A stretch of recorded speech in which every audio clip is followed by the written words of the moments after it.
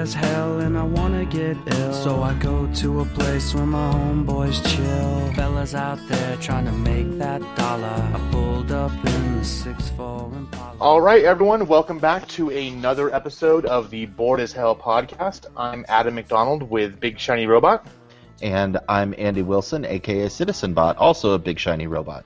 And today we actually have a guest. Only a couple episodes in, and we finally finagled someone to be our first guest.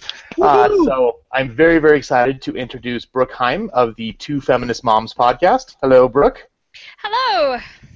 Why don't you tell us where we can find some of your stuff? So I am half of Two Feminist Moms, and our web address is twofeministmoms.com with the number 2 spelled out TOW. You can find us on Facebook, on Stitcher, and on iTunes under Two Feminist Moms.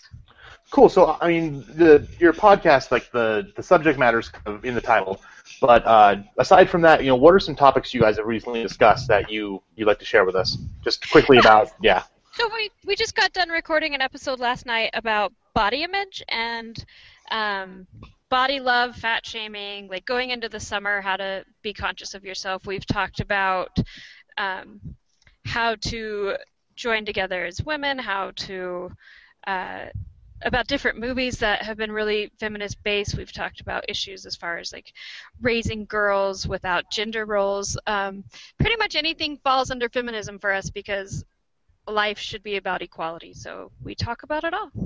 I want to give a shout-out to your guys' episode where you talk about Mad Max Fury Road.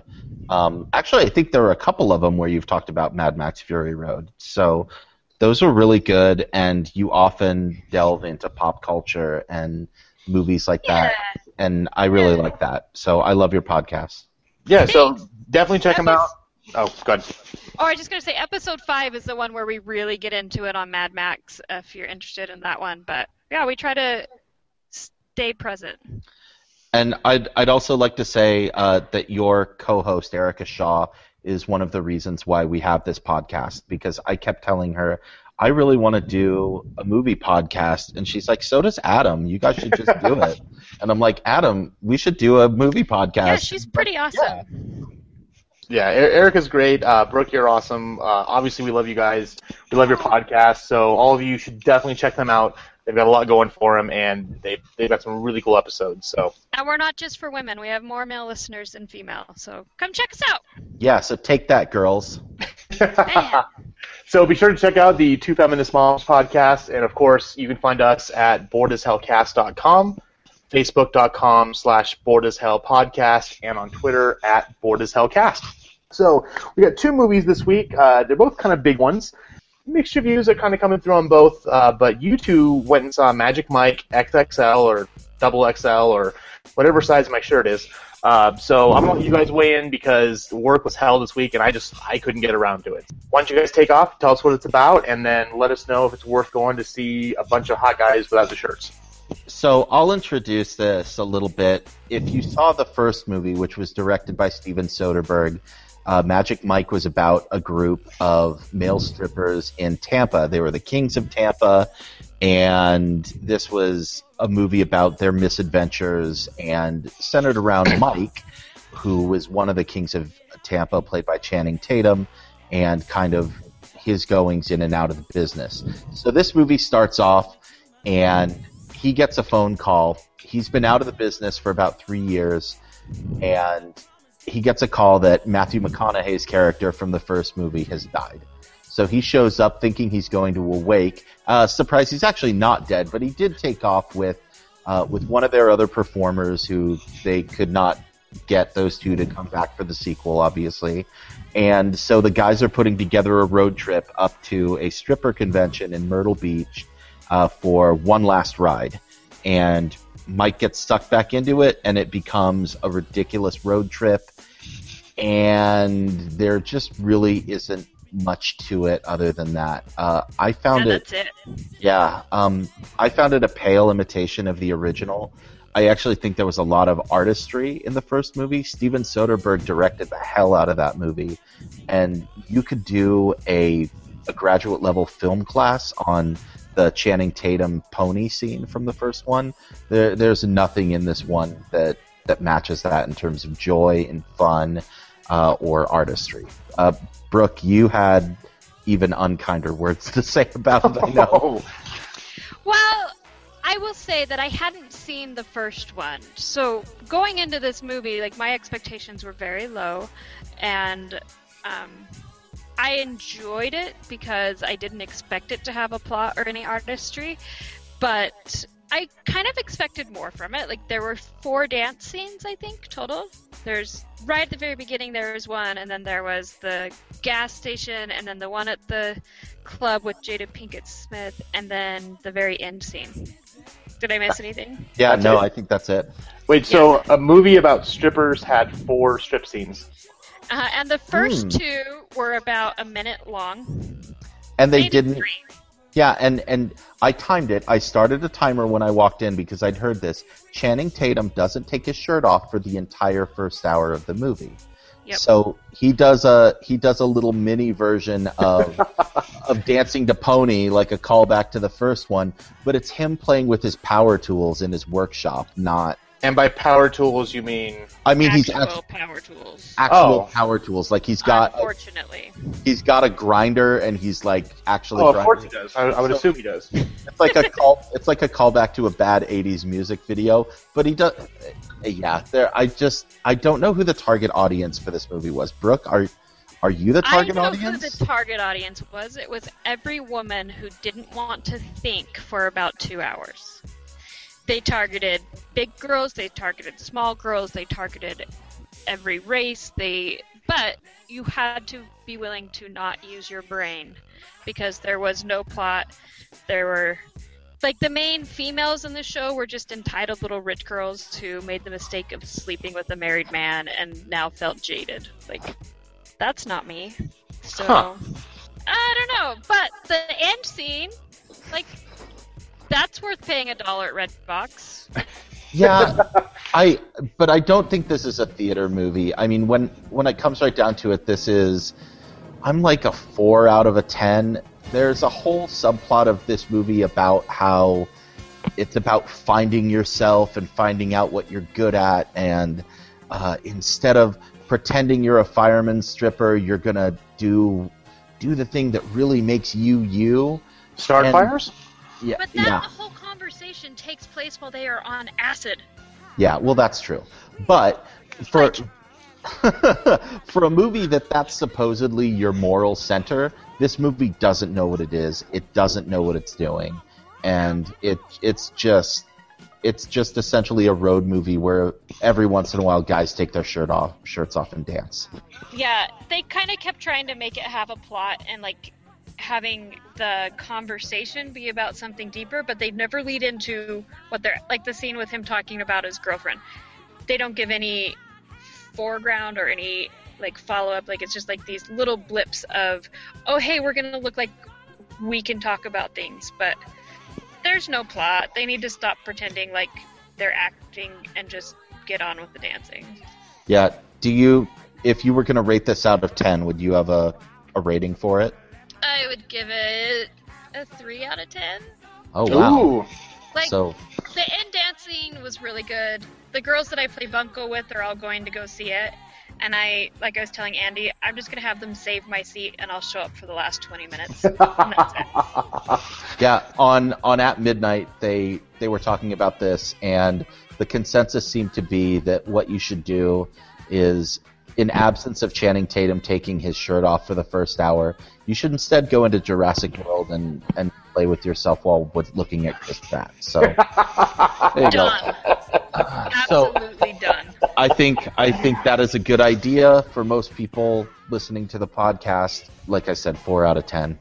So the one positive thing I will give the actors, at least, from this movie was at LA Pride a couple weeks ago, they had a Magic Mike float, and actually had the actors, including Matt Bomer and Channing Tatum, on the float dancing and gyrating and doing all the fun stuff. So I thought it was kind of cool that they could at least have fun with themselves and, you know, realize they have multiple target audiences and at least kind of give back to the community for the crappy movie they made.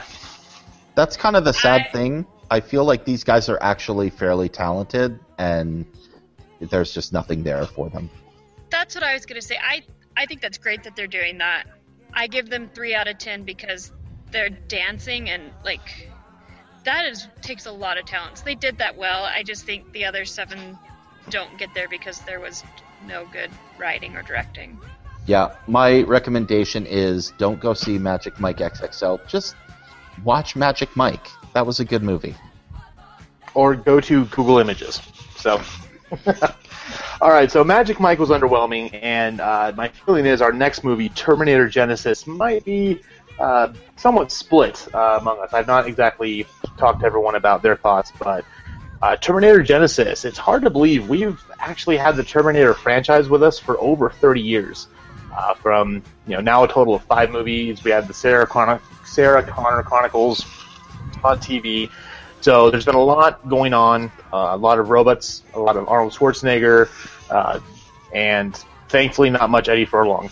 But yeah, Genisys is the 5th movie in the series. It's directed by Alan Taylor, who really the only movie you'd know him from was he directed Thor: The Dark World. He's actually done a lot for TV, so HBO especially, Sex and the City, Game of Thrones, The Sopranos. But Terminator Genisys starts off in 2029. It's on the eve of the humans finally beating Skynet. John Connor, played by Jason Clarke, is sending a team to go blow up the Stronghold, the main computer that is Skynet. And as he sends them over there to, I think it's Denver, if I remember correctly. Yeah. He has one final strike team that goes to take over their ultimate weapon. And he is joined by Kyle Reese, who we know is his father, who, unfortunately, he doesn't know that yet, who's played by Jai Courtney, who actually is somewhat decent in this movie. They have to go stop the ultimate weapon, which, unfortunately, they fail. And we learn the ultimate weapon is a time machine that sends the T-800, a digitally altered Arnold Schwarzenegger, back to 1984 to kill Sarah Connor and win the war forever. So Kyle Reese gets sent back, and the movie really begins in earnest at the beginning of what we think is the first Terminator. I mean, he goes back in time. We know he's going to find Sarah Connor. She's going to be freaked out, not knowing what's going on. Not quite. It's never really explained what happens, but somehow, back when she was a young girl, another T-800 was sent back to protect her from a T-1000, and so she's grown up with Arnold, who's aging, and they explain why his skin ages, as her own personal protector, Terminator, guardian, who she calls Pops. So she actually rescues him. Kyle Reese is being chased after by a T-1000 played by, and I'm going to ruin his name, Lee Byung-hun, who actually is really cool, really menacing. He is cool. And so they get away and find out that something's happened. The whole timeline's messed up. She's this hardened warrior instead of this scared waitress, which is kind of cool to see her as the badass we knew from Terminator 2. And she's played by Emilia Clarke, who we know as Daenerys Targaryen from Game of Thrones, a.k.a. Dragon Titties. And so they're going through everything, trying to figure things out. Well, when he was going back in time, Kyle Reese noticed, or had flashbacks of these weird fake memories that he didn't understand, something about Genisys. And they put together that Judgment Day has now been pushed back. Judgment Day will now take place in 2017. So there's a chance for them all to jump forward in time with a time machine and take down Skynet, which is now known as Genisys, and keep Judgment Day from happening. So they hop in the machine, go forward, and wackiness ensues. Brooke, okay. Go ahead. Can I ask a question real quick? Sure. Yeah. So I've never seen Terminator, so was the idea of Pops being like her caretaker, that was totally new to this movie? Yes. In the original Terminator, Arnold Schwarzenegger is the bad guy. He goes back to kill her, and so Kyle Reese goes and tries to protect her, and they fall in love, and they have a baby, and her baby is John Connor, who is now the savior of mankind. Yeah, okay, so my nephew was trying to kind of fill me in on this stuff as we were watching the movie. He's like, that's his dad, but he doesn't know it. And he goes back, and then he's like, this is from... So I'm watching this movie not having any reference points whatsoever, and I was really entertained. I enjoyed it. I enjoyed the explosions and the action, and I felt like the whole thing, being a science-minded person, I took issue with the time travel things that they were trying to just sort of pull over us. Mm-hmm. but I wasn't invested in the characters. I wasn't invested 30 years in plot. Like, it just didn't matter to me. Like, I just enjoyed it like an action film, and it was all make-believe to me, so I didn't care if there were plot holes. It was kind of like somewhere in between Jurassic World and Magic Mike. Like, it didn't matter to me what was going on because it entertained me and it kept my interest. And the only thing I really took issue with was the last, like, 10 minutes. Mm-hmm. Yeah, I had a problem with this, which was the exact opposite, where I have a lot of love for these movies. In fact, Terminator 2 was the first R-rated movie I ever saw. Yeah, it was mine too, actually. Really? Uh-huh. All right. I went and saw that in the Provo Drive-In, at the Pioneer Drive-In. We saw it with Robin Hood, Prince of Thieves, and we stuck around for Terminator 2. That was my first time seeing any of that. I hadn't seen the first Terminator, but, you know, I was hooked, and I'd seen all of the other movies. I'd seen all of the Sarah Connor Chronicles, and so I spent the first half of the movie trying to figure out, wait, what? Oh, okay, I get it. I wish they'd just done a Jurassic World and said, oh, those other sequels, forget about those. The only movies you need to care about are the first Terminator and Terminator 2. And I would have been like, fine, I get it. But it's like they erased a lot of mythology and things that had happened. And this is a franchise that has tried to reset its own history multiple times. In fact, in both Terminator 3 and Terminator Salvation and the Sarah Connor Chronicles, they all try and reset it a little bit. And it just... This seemed like a little much. But that being said, as soon as I figured that out, I really enjoyed the first half of the movie until they jumped forward to 2017. And I won't talk about what happens after that because of major plot spoilers. And this, in fact, was one of the major problems that I had with it, was a major plot spoiler was ruined by the marketing on this movie. Huge. It was, horrible. Some of the worst marketing I've seen since John Carter. Yeah, so, it just absolutely ruined what... Now I wish I could have erased that from my memory and gone in and seen this not knowing what I'd known and have that experience happen the first time through. And I think I would have enjoyed myself a little bit more and maybe figured out how to turn my brain off. I had a problem doing that, though, which I didn't have in Jurassic World, because it was like the movie kept trying to cerebrally poke you and be like, hey, here's how we're going to do time travel, and here's how the time travel is going to work, and there's multiple timelines, and of course the only person who's explaining this is Professor Arnold Schwarzenegger, the robot, and it's like, somebody get Doc Brown and his chalkboard in here, because I really don't understand what he's trying to explain. You be nice to Pops. Oh, sorry. Speaking of which, happy birthday, Back to the Future. It's your 30th birthday today. Yay! And that's, before I kind of get into my thoughts, I do try to go into every movie as blind as possible, with the exception of, like, the Avengers and Star Wars. Of course, I'm going out there watching trailers and having fun and putting on surround sound just to hear it. But with Terminator, I really had only seen one teaser, and I think they played the newest trailer in front of Mad Max when I saw it last month or 2 months ago. And like you said, there's a huge plot point, like something that I would have kept completely under wraps. It's almost like, finding out what Rosebud is. Yep. And Citizen Kane. It's a huge reveal, and the scene would have been so much more powerful and impactful had I not known what was going to happen. But I actually don't have any problem with their going back in time and hitting the reset button and pretty much retconning the history, because I was a huge fan of it when Bryan Singer did it with Days of Future Past, because it kind of wiped out some really crappy movies. And even though I've always had a soft spot in my heart for the Terminator series, 3 and 4 were definite weak points. Certainly. And the fact they were able to kind of go back and change things and tell their own story without any baggage. I guess that's kind of my point, was they were free to do whatever they wanted because they didn't have to follow the rules. They reset the rules. And that's the part that I really liked. I love when Emilia Clarke shows up and says, "Come with me if you want to live." Soldier. And turns that completely on its head from the first movie. I love that. And the great thing that I love about the first two Terminator movies is how relentless and single-minded these machines are, and they're coming after you, and they won't stop, and no matter what they do, they can't stop this thing, and it's just a force of nature.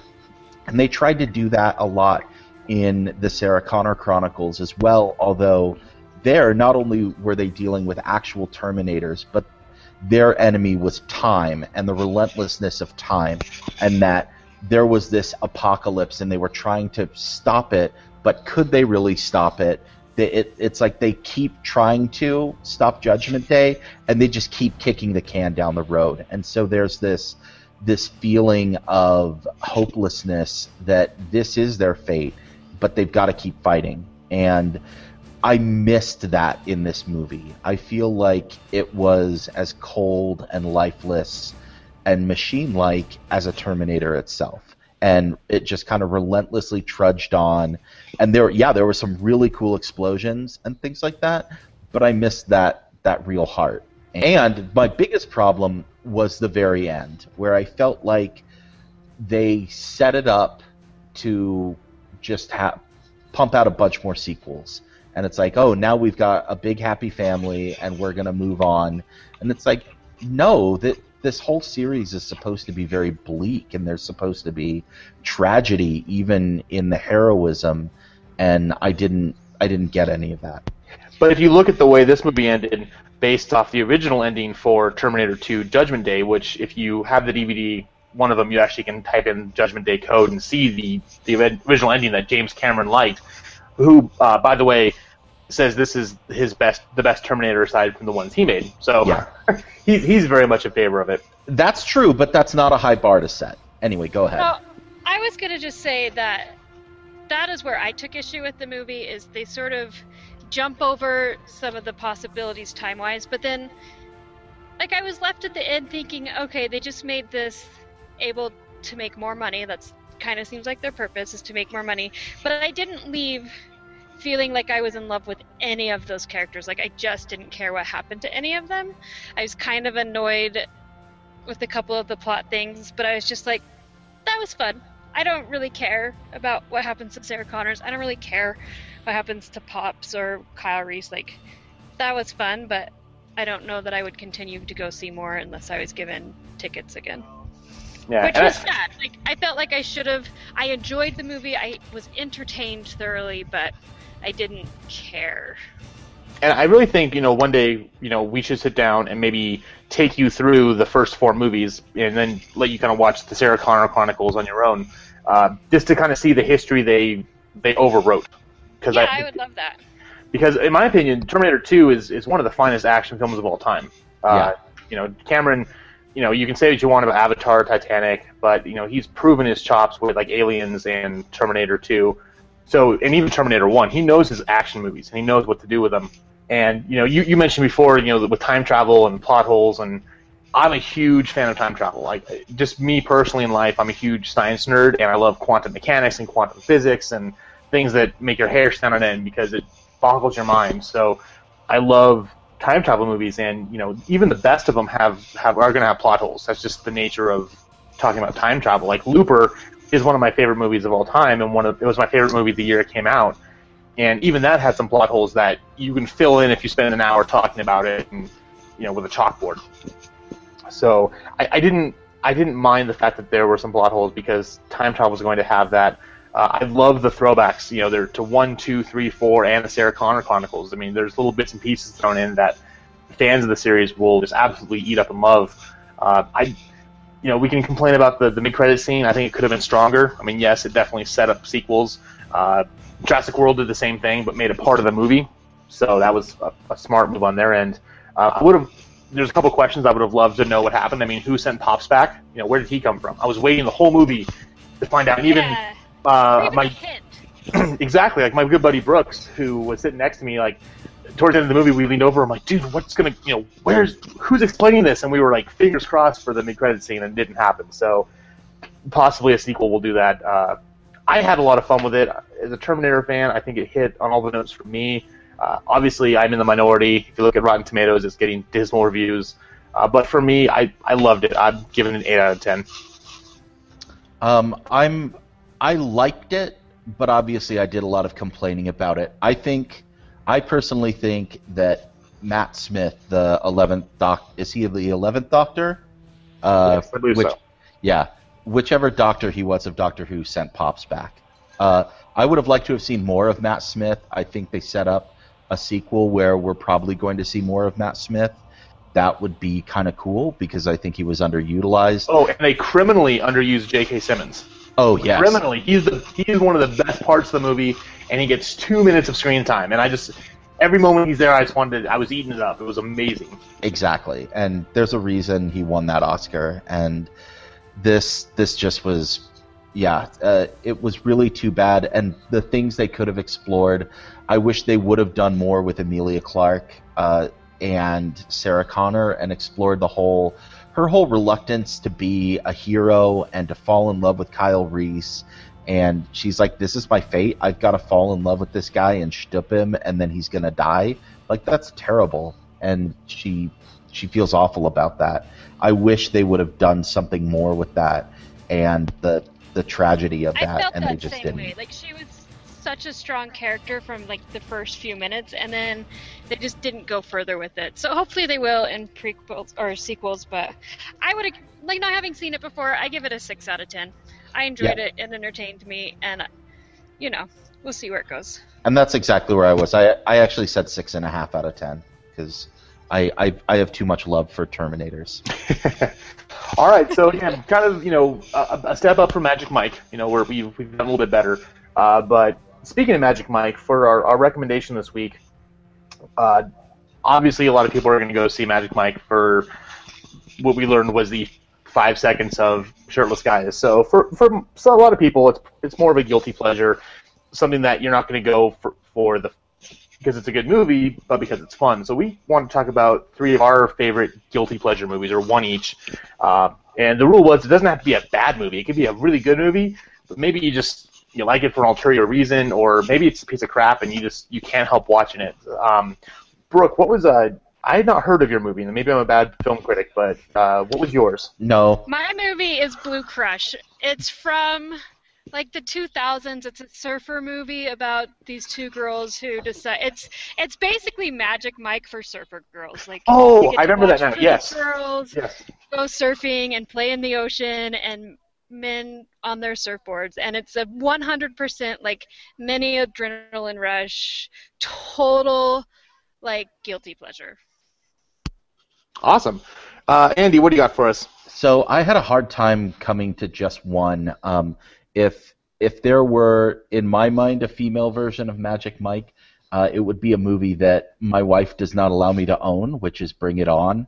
What? Because, why not? I love that movie. Because that movie's so fun. Because Eliza Dushku in a cheerleading outfit is just a bridge too far. So I'm not allowed. I mean, it's kind of like Step Up, but whatever. Yeah. Anyway, but my actual guilty pleasure movie that I settled on was Jay and Silent Bob Strike Back. It's a dumb movie based on a dumb series of movies. I mean, Dogma and Mallrats and Clerks and Chasing Amy. There's some really good stuff in there, and I have a lot of love for those. But the idea that essentially we're going to take the Rosenkrantz and Guildenstern of this series, Jay and Silent Bob, and we're going to make the Muppet movie in reverse. Instead of going to Hollywood to try and get famous and make a movie about themselves, they're going to Hollywood to try and stop a movie from being made about themselves. And there's celebrity cameos, and I don't get Eliza Dushku in a cheerleading outfit, but I do get her in a skin-tight leather cat suit. And that's okay with your wife? I don't think she's seen Jay and Silent Bob Strike Back. So, shh. I won't tell anyone. We won't tell on you. And you get Mark Hamill, who shows up. Oh, I'm gonna break my rule here. He shows up as a superhero or a supervillain named Cockknocker. Like, that's just funny. And they have a lightsaber fight, but they're bong sabers. It's just so dumb. And there's so much to love in that movie, and so many celebrity cameos. And a great Star Wars moment when Mark Hamill breaks the fourth wall. Yeah. Oh my gosh. Mark Hamill reappearing in that movie was just like, it was great because I hadn't actually seen Mark Hamill in anything in a long time. I'd heard him because he'd been doing voice work as Joker in Batman the Animated Series and a bunch of other places, Wing Commander, but he'd never shown up like on screen in a long time. Yeah, it had been a while. So my childhood hero, Luke Skywalker, is great to see him. Reminder: go see Kingsman. It's out on DVD now, so you can go get that and see Mark Hamill. Yes. So to wrap things up, my guilty pleasure. I was thinking for a while, and I had a couple movies picked out. And then I kept on going back to, especially today at work, kept on going back to Orgasmo, which I hope most people have heard of. I have a feeling most people haven't. It's the second movie by Trey Parker and Matt Stone, who, of course, did South Park. And it's the story of this Mormon missionary played by Trey Parker in L.A., wrapping up the last 2 weeks of his mission, and knocks on the door of this big mansion, and come to find out there's a porno shoot going on there. An action-adventure porno with the main star named Orgasmo. Worst comes to worst, and basically we end up with this naive young Mormon missionary who is now the star of this movie, and they're going to call in a stunt person when they have to do actual sexual scenes. And wackiness ensues, and it's crazy, it's stupid, it's funny, but I can watch it every single day, and no matter when it's on or whatever part I catch, I'll always laugh as hard this time, the 1000th time, that I did the very, very first time.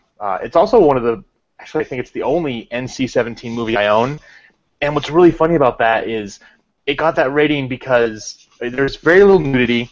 You think you see breasts for literally a tenth of a second until the guy's butt moves in the way, and that's kind of the running gag throughout the whole movie. Yeah. But just from the jokes and the language, it got that rating. But in true Trey Parker and Matt Stone kind of formula, they're poking mild fun at the LDS religion. They're not, saying they're not really making hardcore fun of them. It just, when the main character's talking to his girlfriend, they say goodbye on the phone. It's like, Jesus and I love you. Yes, you see them together on a date, and they're drinking milk out of champagne glasses. It's very gentle poking fun, but it's a silly movie. It just came out on Blu-ray. It's hard to get though because everyone's sold out. So if you get a chance to check it out. It's stupid, it's funny. Don't let your parents or kids watch, but everyone I've shown it to has had a blast. So it's definitely my guilty pleasure recommendation for today. Adam, I don't want to sound like a queer or nothing, but I really think Orgasmo kicks ass. I don't like a queer or nothing, but I think unicorns kick ass. And as a side note for anyone who follows Trey Parker and Matt Stone, there's a scene in the movie in the porno they don't show. I kind of showed off camera called a DVDA scene. Do not Google that. You'll be very sad you did. But Trey Parker does a lot of his own music and songs, and his band with Matt Stone. Someone just told me what that was. I had no idea. It's their band's known as DVDA, and unfortunately they were supposed to put out an album. It never happened, of all their songs from South Park and Orgasmo and Cannibal the Musical, which is another great guilty pleasure. But pick it up. It's a lot of fun, and you won't regret it. That theme song from Orgasmo by DVDA is awesome. I'm going to stick it at the end of the podcast because I love it so much. Oh, it's hilarious. They also do they do a song with Robert Smith from The Cure called Sign from God. That's a great song too. And the name of their group together is inappropriate for children, so we won't repeat it here. But if you just actually Eddie at FYE just got a used copy of the soundtrack in, so that was kind of funny that last night he would show me that. So, but that's going to wrap it up for this episode of the Bored as Hell podcast. Next week, the big movies, we're looking at Selfless, which is the Ben Kingsley is getting old and rich and puts his mind into Ryan Reynolds. Okay. and also Minions, which is the prequel to the Despicable Me movies, where we learn where the Minions finally come from. So those are the big ones. Hopefully you can check out some of the indies. There's a really cool-looking horror movie called The Gallows, but if we can get to it, we will definitely let you know. Oh, and there's also an Amy Winehouse documentary Yes. opening called Amy. And, I'll get to see that. I have tickets still if you're in the Austin area for a free screening on Wednesday evening. So go to Big Shiny Robot and find those and download them. Excellent. Well, hey, Brooke, again, thank you very, very much for being on the show with us. It was an honor having you here. Yeah, thanks for having me. It's been great, and anytime. Yeah, and remind us again, where can we find your podcast? TwoFeministMoms.com, TOW, on iTunes, Stitcher, and Facebook. All right, awesome. TWO. Did I say TOW? Yes. I keep doing that. I swear to God, I know how to spell two. You're a little... TwoFeministMoms.com. Yeah, a little dyslexic. Toe Feminist Moms, there we go. Yeah. All right, well, everyone have an excellent weekend, and we will talk to you later. Andy, take us out. If my calculations are correct, when this podcast hits 88 miles per hour, you're going to see some serious shit. Hail Satan, and have a lovely afternoon. What makes a man? Is it the power in his hands? Is it his quest for glory? Give it all you got to fight to the top, so we can know your story. Now you're a man, man. Now you're a man, man. You are now a man, you're a man. Now you're a man. So the idea of Pops or Arnold. Can you guys hear that? That was... Yeah, Brooke, you were breaking up really bad. We lost Brooke. Yeah, we lost Brooke. Okay. She'll be back. Yeah, we'll come back. She'll be back. What makes a man? Is it the woman in his arms? Just 'cause she has big titties? Or is it the way he fights every day? No, it's probably the titties.